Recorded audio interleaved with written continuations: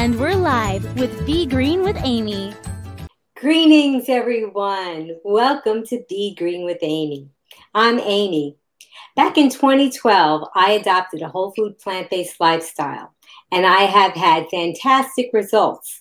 My husband Rick and I, together, we lost a combined over 130 pounds. And today we're prescription free and we're healthy and we just feel better than we did back in 2012. Just Test Voice. Let's welcome our guest. Dr. Caldwell Esselstyn is featured on the documentary Forks Over Knives and is the author of Prevent and Reverse Heart Disease. Dr. Caldwell Esselstyn has been plant-based since 1984 and presently directs the Cardiovascular Prevention and Reversal Program at the Cleveland Clinic Wellness Institute. Be Green with Amy welcomes Dr. Caldwell Esselstyn.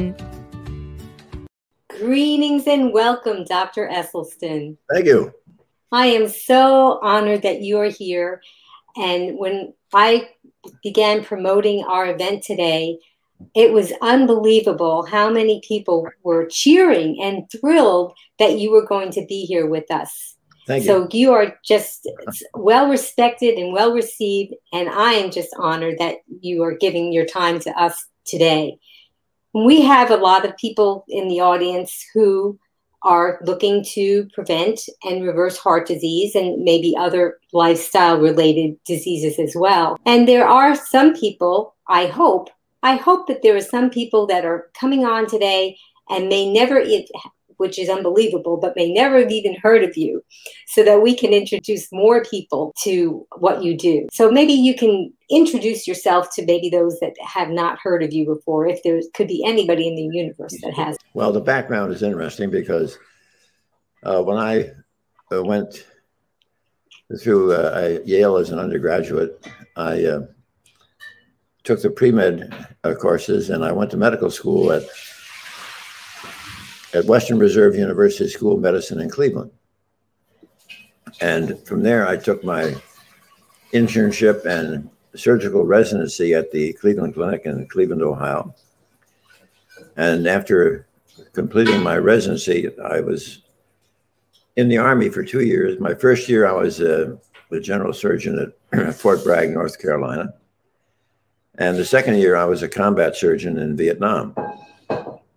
Then I returned from Vietnam, and I was invited by the Cleveland Clinic to join the staff in the Department of General Surgery, where I subsequently became chairman of the Breast Cancer Task Force and head of the section on thyroid and parathyroid surgery.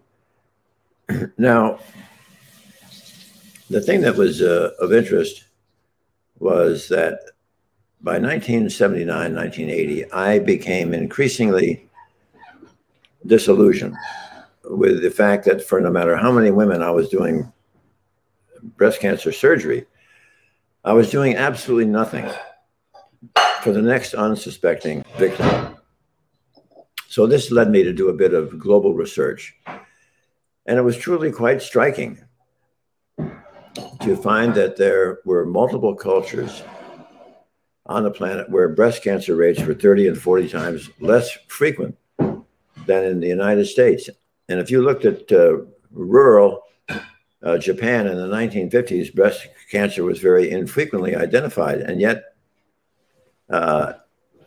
interestingly, as soon as the Japanese women would migrate to the United States by the second and third generation, still pure Japanese American, they now had the same rate of breast cancer as their Caucasian counterpart. Perhaps even more powerful was the story of prostate cancer.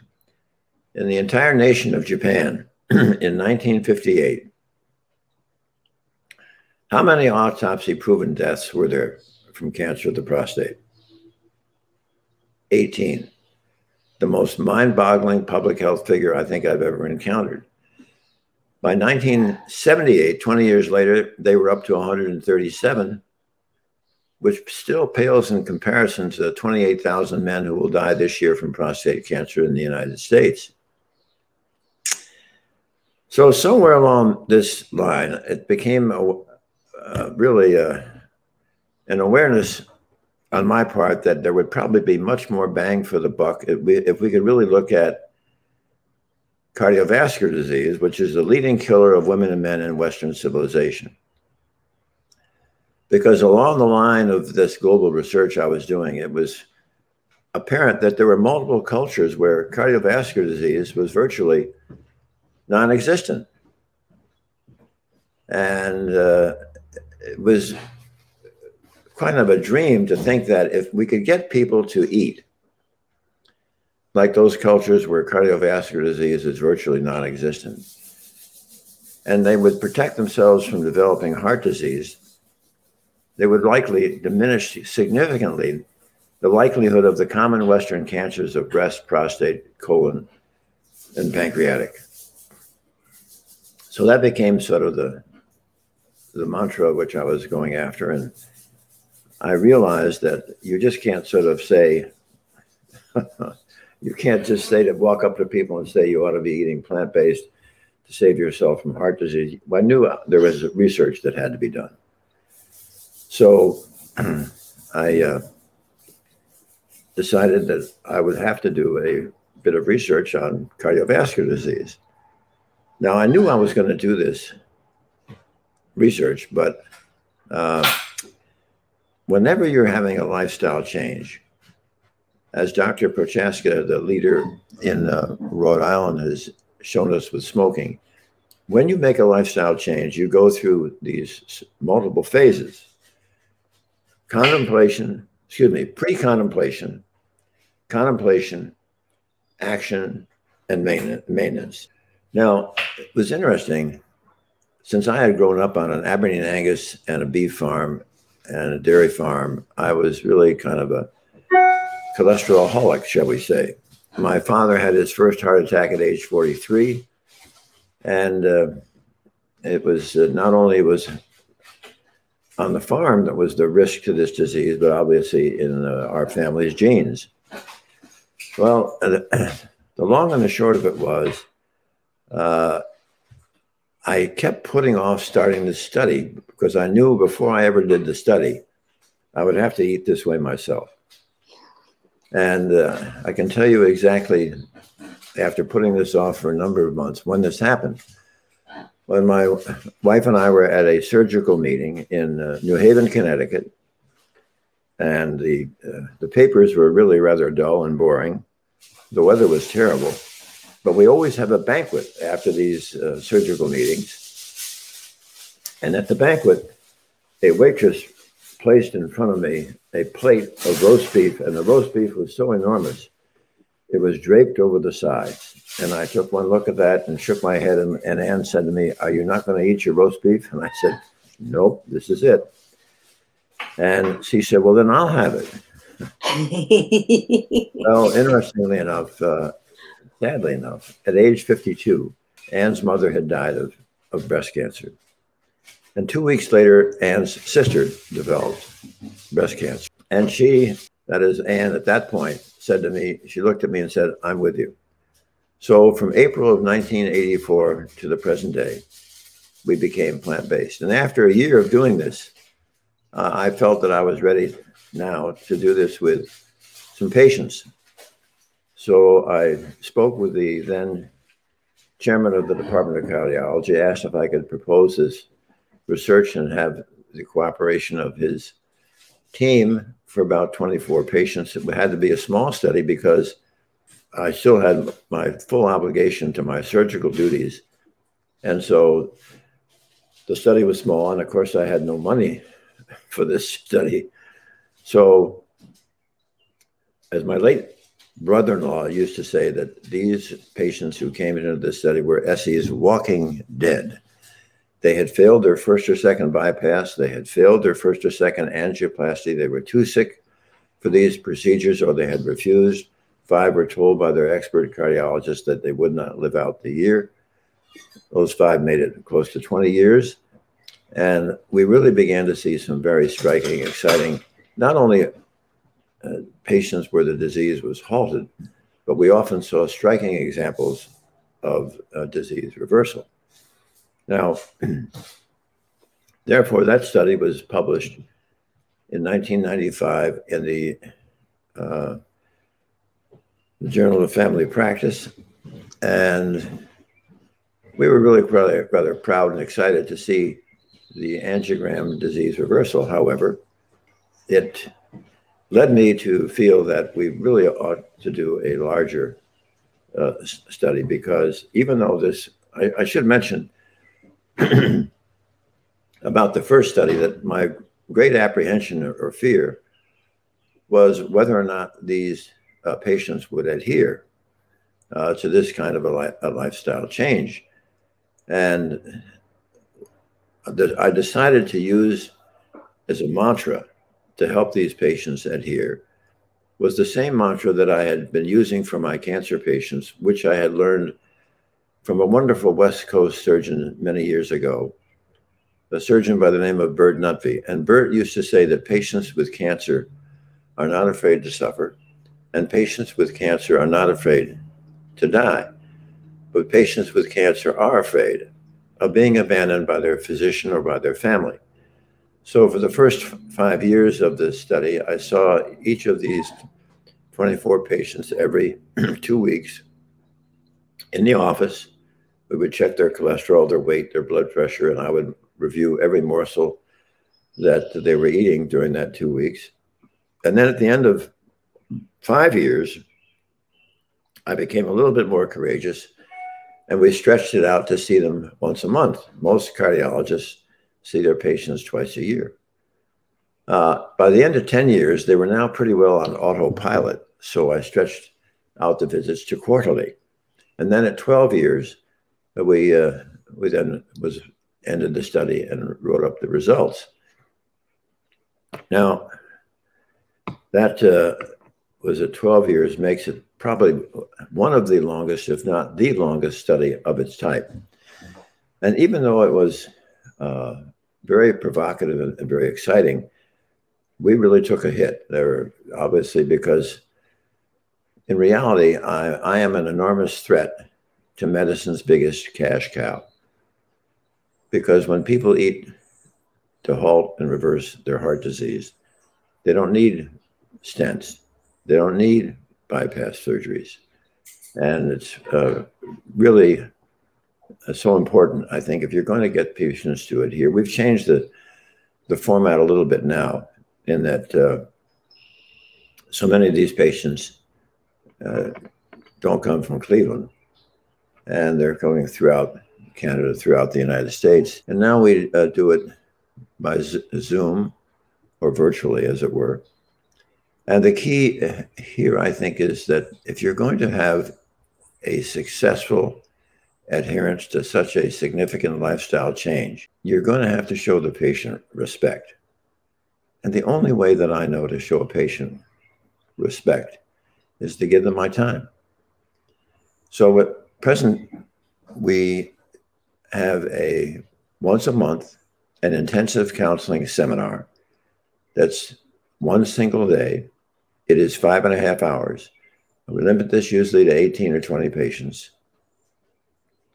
They're going to learn exactly how it is that they created their disease, and precisely how we are going to empower them as the locus of control to halt and to reverse their disease. Since I'm a little bit old-fashioned and compulsive about this, and I hate failure, I asked my secretary to give me 10 days before the seminar begins all 18 names and their phone numbers, and I personally call each patient so that I can have my arms around their story, and at the same time provide them with an opportunity to ask questions of me, so that coming to the seminar, we have a strong platform from which we can move forward. A lot of standard cardiologists were critical of our study, saying the study was too small, it wasn't randomized, and the lifestyle change was such that patients would not stick with it. And what made Dr. Esselstyn feel that he could repeat this study with a larger group and get similar results. So we did. And the next paper was published in the Journal of Family Practice in July of 2014. And the title of it is Coronary Artery Disease Reversal. And again, we proved this time with 200 patients two were lost to follow-up, so 198 patients. And in that group, the adherence or the compliance was actually 89.3%, almost 90% compliance. And I think I'm going to share with you in a minute how it is that I think that I want to frame it so that the audience understands how we do this.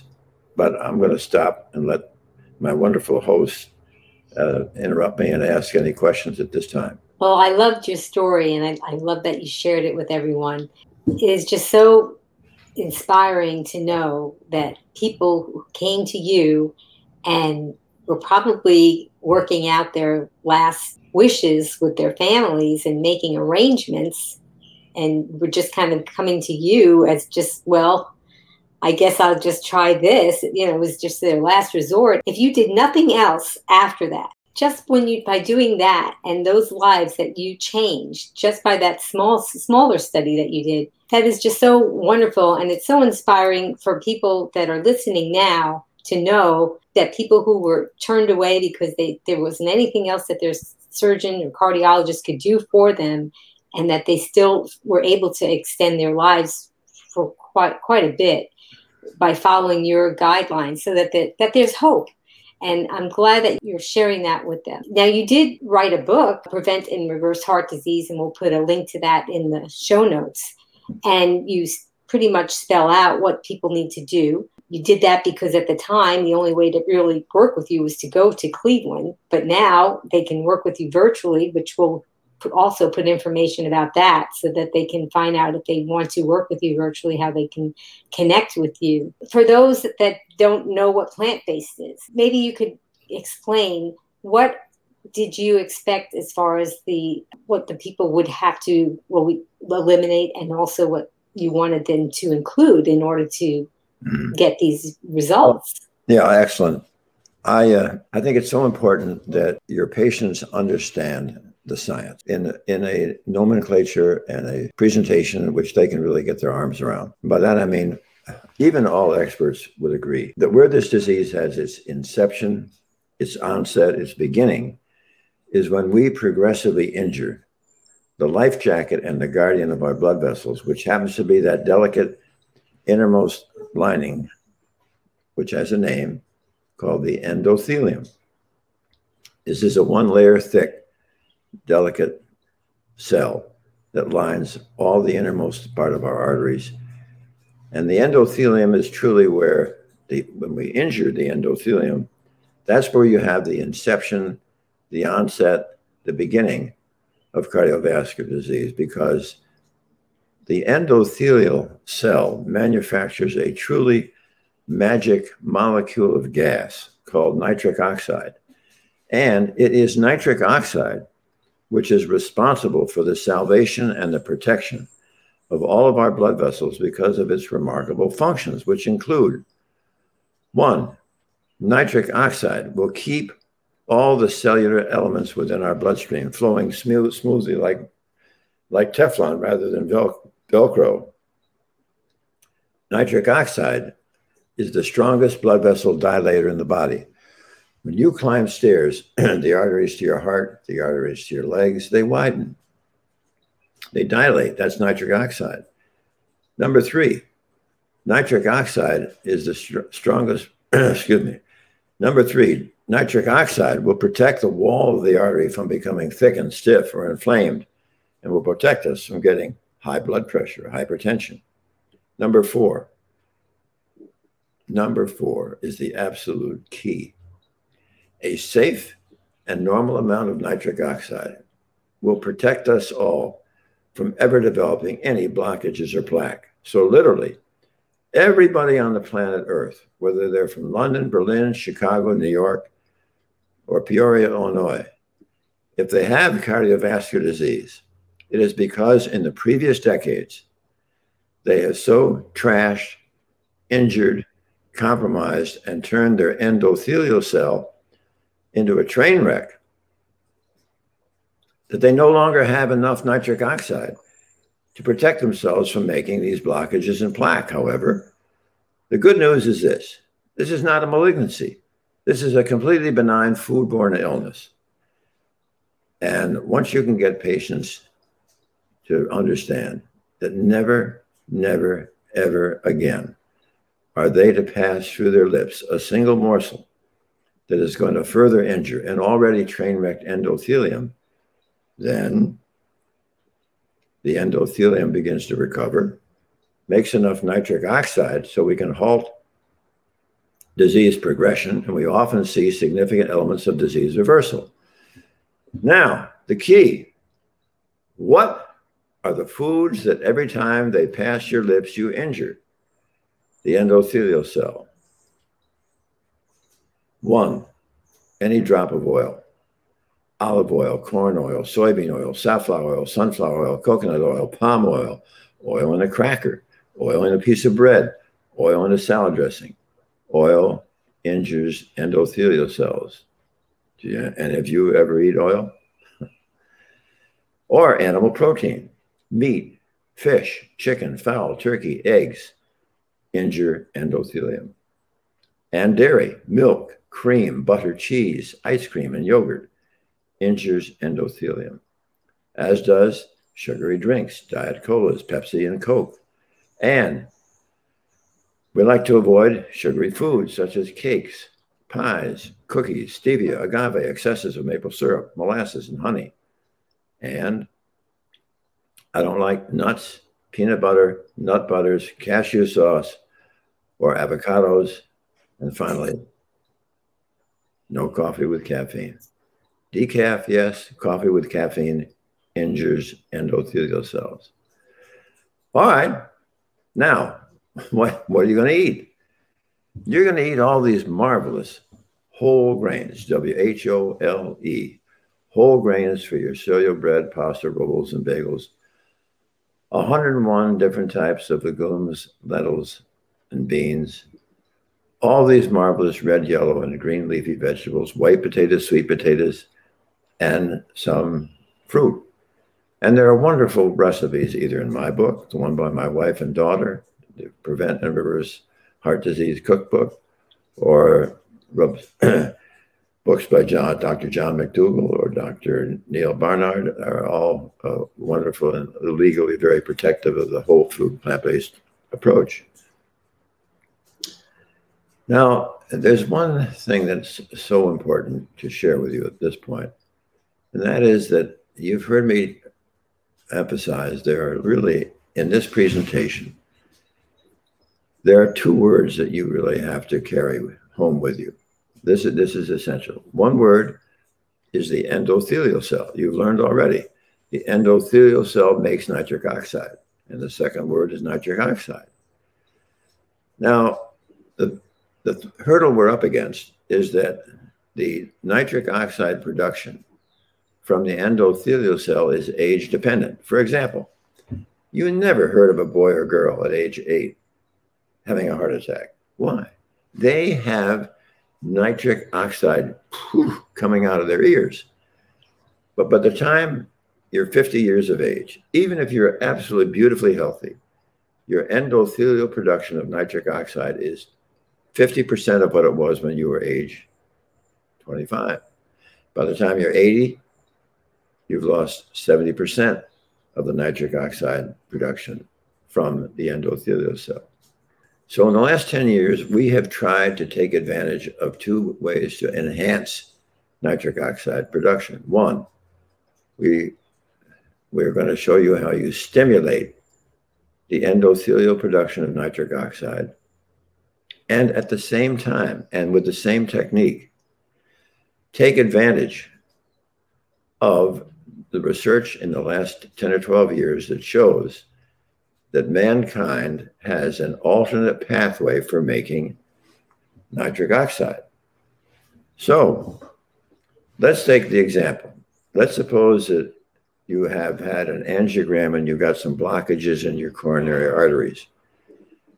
If I can get you to imagine shrinking your head to a size you could crawl inside that artery, you would see that blockage is an absolute cauldron of oxidative inflammation.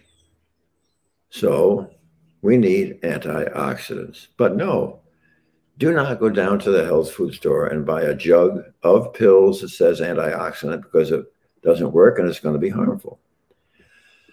I need you to get your antioxidants from food. Fair enough. What food? Food that is high in what we call ORAC value, ORAC, oxygen radical absorptive capacity. Now, that means that if you're having raspberries, blueberries, strawberries, and blackberries on your morning oat cereal, that's a terrific start. However, nothing can trump the antioxidant value of green leafy vegetables. So I need you to chew, not smoothies or juicing. I need you to chew a green leafy vegetable, roughly half the size of your fist, after it has first been boiled in water or steamed, 5.5 to 6 minutes, so it's nice and tender. Then you must anoint it with several drops of a delightful balsamic or rice vinegar. Why? Because research has shown us that the acetic acid from these two vinegars is able to restore the nitric oxide synthase enzyme contained within the endothelial cell that is responsible for making nitric oxide.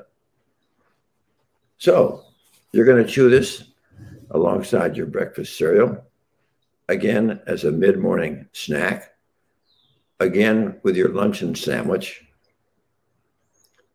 and that's 3, mid-afternoon 4, dinner time 5, and of course I adore it when you have that evening snack of arugula and kale. Now, what's the second benefit from chewing this green leafy vegetable? It restores the capacity of your bone marrow to once again make the endothelial progenitor cell. What do the endothelial progenitor cells do? They replace our senescent, injured, worn out endothelial cells. Now, the third benefit from chewing the green leafy vegetable, and this is absolutely the key. When you are chewing the green leafy vegetable, you are chewing a green nitrate. As you chew the green nitrate, it is going to mix with the facultative anaerobic bacteria that reside in the crypts and grooves of your tongue. And those bacteria are going to reduce the green nitrate that you're chewing to a nitrite. Now, when you swallow the nitrite, it is your own gastric acid, which is going to reduce the nitrite to more nitric oxide, which can enter your nitric oxide pool. So think about it. Minimal expense, no hideous side effects. What you are doing, dawn to dusk, morning to night, all day long, you are absolutely restoring nitric oxide, the very molecule, the deficiency of which has given you this disease in the first place. Now, there is a caveat to this. Toothpaste with fluoride, public drinking water with fluoride, mouthwash will injure the beneficial bacteria in your mouth. And we do not like patients to have antacids if not necessary, because antacids will reduce your gastric acidity and you will be unable to reduce the nitrite to more nitric oxide. Now, what are the green leafy vegetables that I'm talking about? They are bok choy, Swiss chard, kale, collard green, beet greens, mustard green, turnip greens, Napa cabbage, Brussels sprouts, broccoli, cauliflower, cilantro, parsley, spinach, and arugula and asparagus. And the top 6 are kale, Swiss chard, spinach, arugula, beet greens, and beets. Look what it does for your memory. I was trying to count on my fingers how many you were listing, and my fingers weren't fast enough to keep up with what you were saying. So that's amazing. I had met someone who had heart disease, and I was trying to tell him about this lifestyle, and he was wearing this necklace like a chain around his neck, and it had like a tube at the end of it. I asked him about it, and inside of this little cylinder, he could unscrew it and open it up, were these tiny little white pills. And he said that his doctor told him that he should carry them with him, so he had them hanging around his neck. And I guess he would have to put that under his tongue. So is that something similar to what you're bathing yourself with? Well, it sounds like you're talking about somebody who's taking a nitroglycerin tablet, which acutely helps to dilate the arteries so the patient can get over that episode. Right. So, it almost seems... Rather the patient, instead of living on pills, we'd rather they live in a way that they can, shall we say, trying to reverse their heart disease. I mean, that's the reason I think we're so successful when patients comply. Ever since the days of Hippocrates, there's been a basic covenant of trust that whenever possible, the caregiver will share with the patient what is the causation of the illness. And sadly, today in cardiovascular medicine, that's not being done. Why? Because neither in medical school nor in their postgraduate training the cardiologists ever receive education about nutrition. As a matter of fact, it was 5 years ago that I was invited by the American College of Cardiology to become a member. Why? They wanted me to join their nutrition committee. Why? Because we want to try to educate cardiologists about the causation of the illness they're being designated to treat.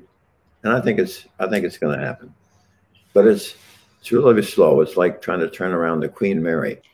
That's what it's all about, is not depending on these pills. And I just felt so bad for that person that I was talking to you about, because, he was so concerned about an episode that he was carrying this thing around his neck, when if he could just discover your recommendations and just constantly bathe his arteries with these greens. With nitric oxide. That's it. Right. But that's the way the body was meant to absorb these things, and probably much better of a choice. That's a wonderful recommendation. Now, some people talk about smoothies. I think that one reason why people ask about smoothies is because some people, especially if they age, they may have some challenges in chewing. We want to talk about smoothies, and then also how someone who may have a full set of dentures that not necessarily is operational, because I've seen people who are denture wearers actually not even wear them because they don't really work very well. So what could somebody who's chewing challenged do? Yeah, the reason I'm not a great fan of smoothies, it's not impossible. Obviously, there's wonderful nutrients. The problem with smoothies, if you're trying to get green leafy vegetables into people, when you grind up all those package of greens, it's going to be pretty tart. And that's going to be a bit of a turnoff if the smoothie is so tart. So most people make it with bananas and an orange and an apple. Now, I have no problem with people eating a banana, orange, or an apple, because when you're eating it as a fruit, the sugar or the fructose is bound to the fiber, and the absorption through the intestine is really gradual and quite slow. However, when you make a smoothie and you beat up an apple and you beat up the orange and a banana, now what you have done is you've separated the fructose from the fiber. And so when it hits your stomach, it goes off like a rocket, injures the liver, glycates protein, and injures the endothelial cell, which is kind of the adverse of what we really want to see.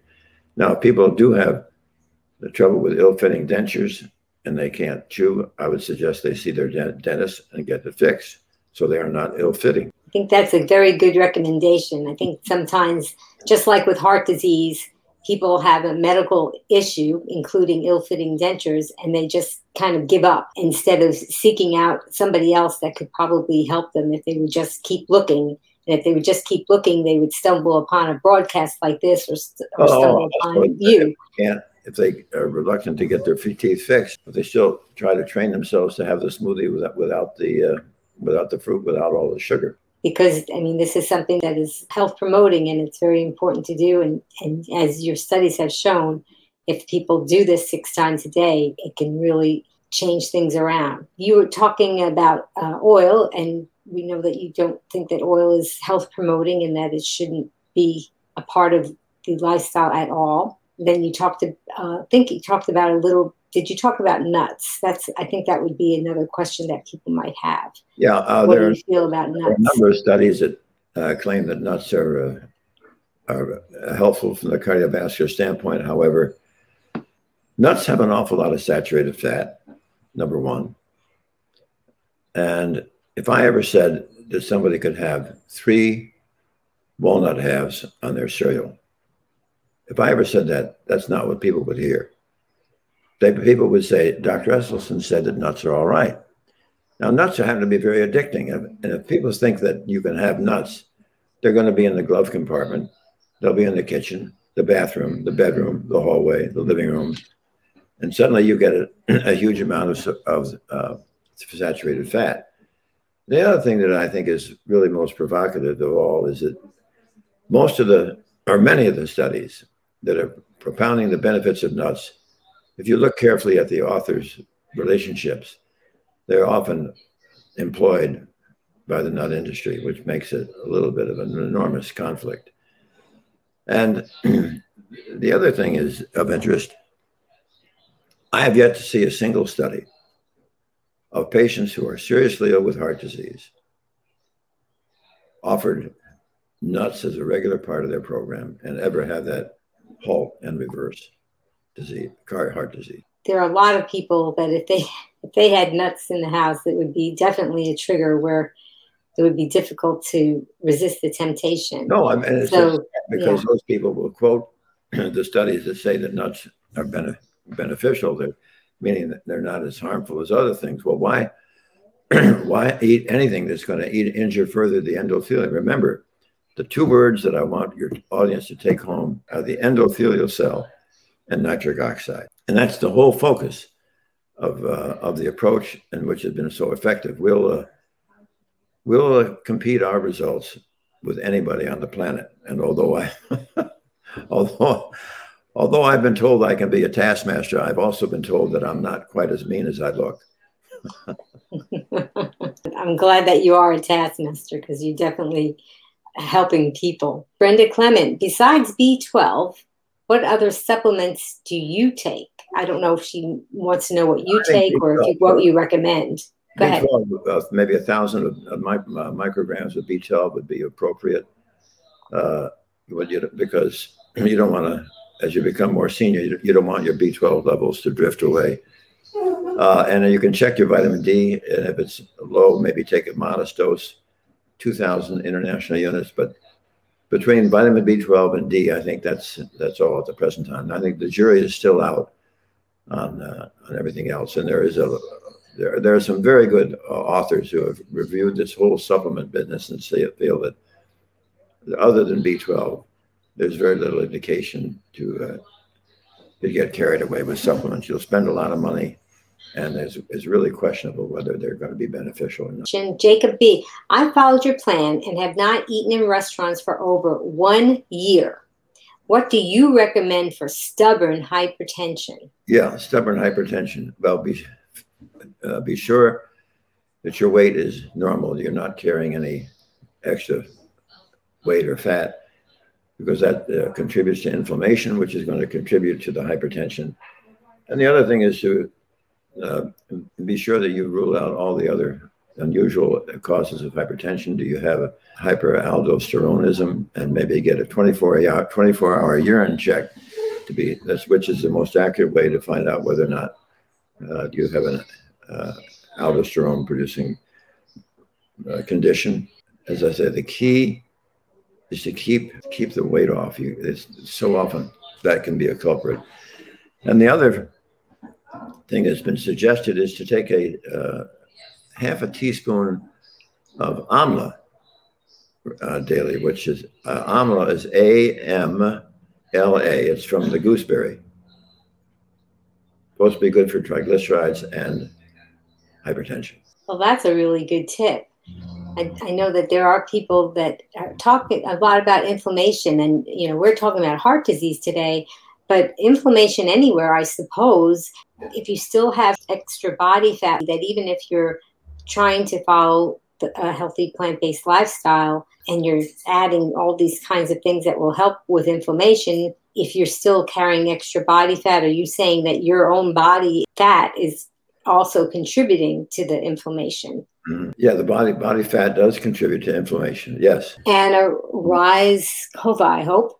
Dr. Esselstyn, somewhere I saw you don't recommend nuts, seeds, and avocado, where you say it's okay about those foods. Is it? Well, now I'm confused what they're saying I said.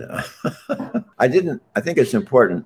The patients who do not have heart disease, yes, they certainly can have nuts, they can have avocado and so forth. Is that clear? I think that's clear. And what causes high triglycerides to be high on a whole food plant-based diet, SOS, which is sugar, oil, salt free?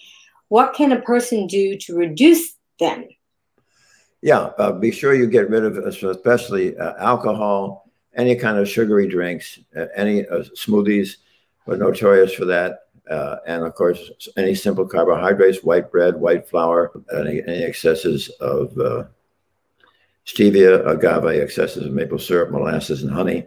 Those kinds of things are notorious for raising triglycerides. And as I mentioned earlier, sometimes taking the amla powder, half a teaspoon daily, will help knock down the triglycerides. You can't eat those simple carbohydrates. Yeah, that'll raise it. Right. And I think that people may not realize if they go out to eat or what have you, that there are times that they'll take in and they think it's just a little here and a little there, but it can add up. Going out to eat is a challenge for the patients who have heart disease, but it can be done. For instance, if you when your waiter or the waitress comes to your table, don't look at the menu and say, I don't really want oil.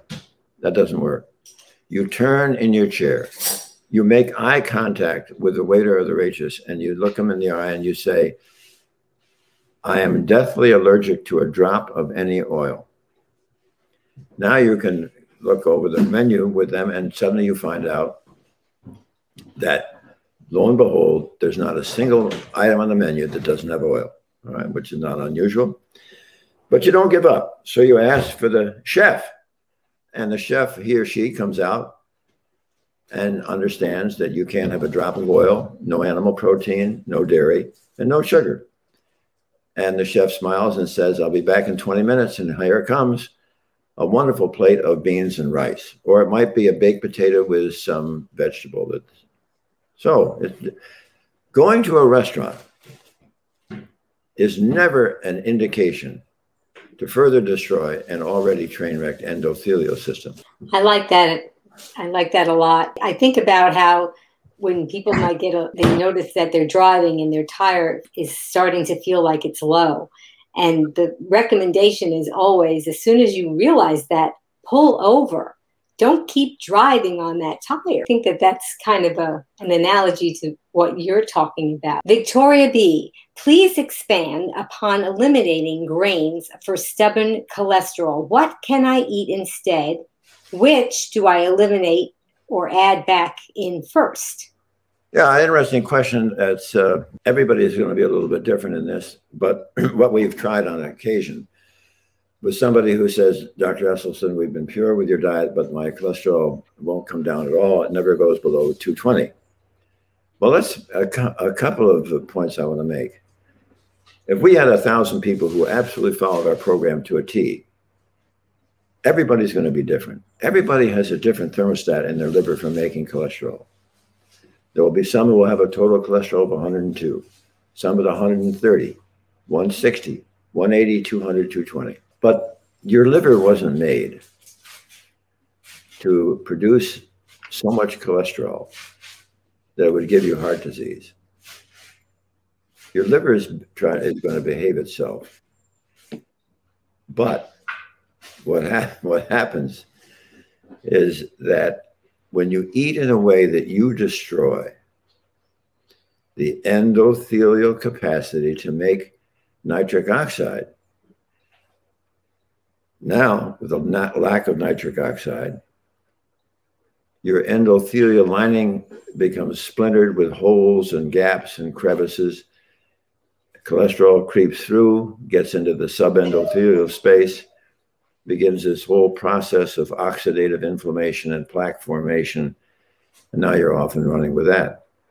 So when you when we have taken several people who, let's say, have a cholesterol 240, 220, it's stubborn, just for 2 weeks, we asked them to eliminate absolutely every grain, just for 2 weeks.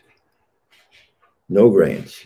Your energy food has to almost now be largely potatoes, although all the other wonderful foods will help contribute. But to make up for that lack of energy production from the grain, we can get it from the potato for those 2 weeks. And we've seen drops of between 30 and 40%. Now, what do you do when you get a drop? Then you start back in and create the whole problem again? No, you can try to be a little selective and see if you can't, when you start back in, start with something like brown rice and then have your cholesterol checked in another 2 weeks. Now, if you're going to do this with each grain, I don't want you to have to go to your doctor to get your cholesterol every week. So often what the patients do is or either to a drugstore or over the internet, they'll buy these home cholesterol determination kits where you just do a little tiny finger prick and they're actually really quite reliable in terms of their accuracy. And then you can get an idea of whether there's shifting in their grains, because it may find that your level will stay as low with brown rice. You might not have to add too many other grains. You might then decide you're going to add something like barley or rye. Check it again. So these are just some thoughts. But remember this. There have been many, many patients who came to our seminar who long before they came to the seminar, they discovered they simply couldn't take a statin. It absolutely gave them horrible cramps. It injured their liver. It gave them diabetes, or it gave them brain fog. So they had to abandon their statin. And interestingly enough, and you'll see this in my book, even those patients, if they follow the program, they're absolutely fine. Do you suppose the people in Okinawa, rural China, are taking statins, or Central Africa are taking statins? Where's their heart disease? No heart disease. Why? They're thriving on whole food, plant-based nutrition without oil. It's almost shameful to think that the medical profession in this country has known for 100 years there are multiple cultures on the planet Earth where cardiovascular disease is virtually non-existent. Why? They thrive on whole food, plant-based nutrition. What has happened in this country, especially since the turn into the 20th century, 1910, 1920, everything began to have oil. Suddenly it was so popular to make these processed foods. We got away from eating food as grown. And people often ask about ingredients. You never have to worry about ingredients if you're eating the produce. If you're eating bok choy, Swiss chard, kale, collards, collard green, beet greens, mustard greens, turnip greens, you don't have to read anything. They never have an ingredient list. If you're living out of a box, a bag, or a can, now we got a challenge. Now we got a problem. Well, that's great advice. And yes, if it has a label, then that could be one of the reasons why you might be having a challenge reducing your cholesterol or blood pressure. Let's see our next question. Brenda Clement, is it true that too much spinach, chard, or beet greens can be harmful? Other plant-based doctors have stated this. Maybe that's about the oxalates or something. Yeah. There is some concern with patients who chronically are producing kidney stones with oxalate, but all you have to do is simply look at the. You look at go over the internet and look at the list of green vegetables and take those that are low in oxalate. You want to eliminate, for an example, eliminate spinach. But really, other than that, we've been doing this now for 34 years, and it just has never been a problem. Karen Trudeau, how do you feel about soy products? How often are they okay to eat? Yeah, I think soy has in some ways gotten a bad name, but it is GMO. It is 40% fat. So, you have to keep that in mind when you're eating soy. Stephen Harlan, Dr. Stephen Harlan. Dr. Esselstyn, what's your position on baby aspirin, 81 milligrams daily? Risk, benefit, or protective in some patients? Yeah, aspirin has got to be some sort of a mantra with the cardiovascular community because no question they don't want to have clots forming over the stent. And if patients have significant disease, they feel that thinning the blood with aspirin is going to have some protective effect. I think that's been documented. On the other hand, what is not taken into account is the fact that the aspirin is usually being recommended because patients are eating the hypercoagulable American diet. And interestingly enough, when you're eating whole food, plant-based nutrition, the blood is naturally thin. So my thoughts on this are that usually after somebody is, let's say, a year away from an event, then maybe they've had a stent, maybe they've had a bypass, maybe they've had angioplasty, or they've had bypass surgery. Things are stable, and they have learned and are competently eating whole food, plant-based nutrition. It's nice to have them gradually get away from aspirin because, like it or not, aspirin is not a piece of candy. That is a serious drug. And there can be some brutal side effects from aspirin, a cerebral hemorrhage, gastrointestinal hemorrhage, and then often not talked about. But nevertheless, is significant is the injury to macular degeneration, which leads to blindness. So I guess I'm rather somewhat sanguine about the use of aspirin, but I like to have patients when things are otherwise stable, they can be weaned off this. They're willing to go fully on whole food, plant-based nutrition. If they are going to continue to eat the hypercoagulable Western diet, they may have to take it. Right. The greater the efficacy, the greater the toxicity as far as in drugs. And is asking, cacao is also bad for endothelial cells? And that's cocoa. That's clean. That's fine. As long as it's not in the chocolate candy bar or something, yeah, right? Please ask lovely Anne to come say hello. Anne, I don't know if she can hear us, but we've been wondering what she's cooking. Anne? And they have a question for you. Yeah. They want to say hello. Well, I'm not going to. Come on. They want you right now. Yeah. They want to ask you a question. She's bashful. They want to know what you're cooking. I'll transfer it. So Brenda wants to know, what is Anne cooking or preparing? Salad and putting sweet potatoes in the oven. Making a salad, putting baked sweet potatoes in the oven for dinner. That's right. Oh, that sounds great. See, there are your greens right there. Anna said, thank you so very much. We've been kind of watching every once in a while when Anne is in the kitchen and wondering what's cooking, because Anne has a YouTube channel. She makes a lot of wonderful things. So I guess they were wondering what she's making. And sometimes when you're eating in this lifestyle, sometimes it's just baked potatoes and a nice salad. It doesn't always have to be a fancy. Got a great cucumber salad dressing with cucumbers and garlic and vinegar and mustard and hummus.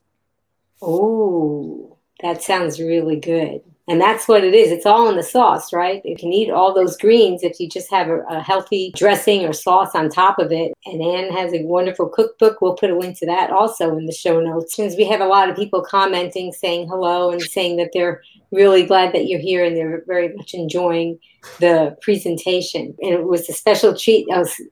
Dr. Stephen Harlan, great presentation, great hosting interview. Thank you. And it was a real treat to have Anne come on and say hi too. I wanted to thank you, Dr. Esselstyn. And everybody remember, it's Dr. Esselstyn.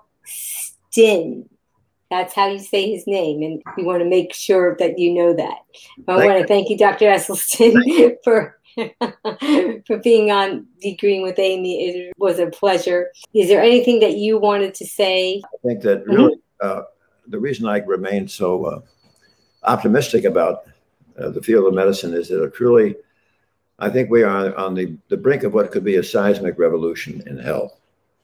And this seismic revolution in health is never going to come about through the invention of another pill or drug. And it's never going to come about from the invention of another procedure or another operation. However, the seismic revolution in health will come about when we in the profession have the will, the grit, and the determination to share with the public what is the lifestyle, and most specifically, what is the nutritional literacy that will empower them as the locus of control to halt and to eliminate chronic illness. Thank you, Amy. Good job. Keep up the work. You heard it. Thank you, Dr. Esselstyn. You heard it from Dr. Esselstyn. If this is going to be the day, this is going to be the day that you're going to seize the day and change the trajectory of your life. Listen to what Dr. Esselstyn was talking about and adopt this lifestyle, tighten those screws, and really be diligent about what you pass through your lips so that you can have a healthy outcome. I hope that this has inspired you to do that, and maybe you can share this with others who you're trying to inspire. I wanted to let you know that we're going to have a special announcement coming up. I also wanted to thank Rebecca from PKA Solve. She's been engineering in the background, helping us with the comments and so forth, and it's been lovely. Hi, Rebecca. Good to see you. I wanted to thank Jess from Jess Ta's Voice. She did the countdown and the promotionals. And most of all, I wanted to thank all of you. Having Dr. Esselstyn on this broadcast was such an honor. And if it wasn't for you guys showing up, I don't know if he would have had enough time to speak with me today. So it was really a treat. And you're so important in getting this word out, sharing it with others, share this broadcast, like, subscribe. And we're going to be talking with Dr. Esselstyn before he goes, and he's going to be joining me with my tagline. And I would like for you guys to do the same. And so while we do that, if you can type in the comments, be strong, be well, and be green, that would be great. And then we could just kind of do it as this family online. This interview made my week. Thank you both, said Brenda. Thank you. Just Toss Boys, what's coming up next? Coming up next, Kristen Mack is a registered nurse, a board-certified health coach, and a plant-based meal prep enthusiast. Join us for a culinary demo on Friday, June 18th, 3 p.m. Eastern, noon Pacific, on Be Green with Amy, live. Well, thank you so much again, Dr. Esselstyn, and thanks all of you for joining us. And until we see you again, remember, be strong, be well, and be green. Bye-bye, everyone.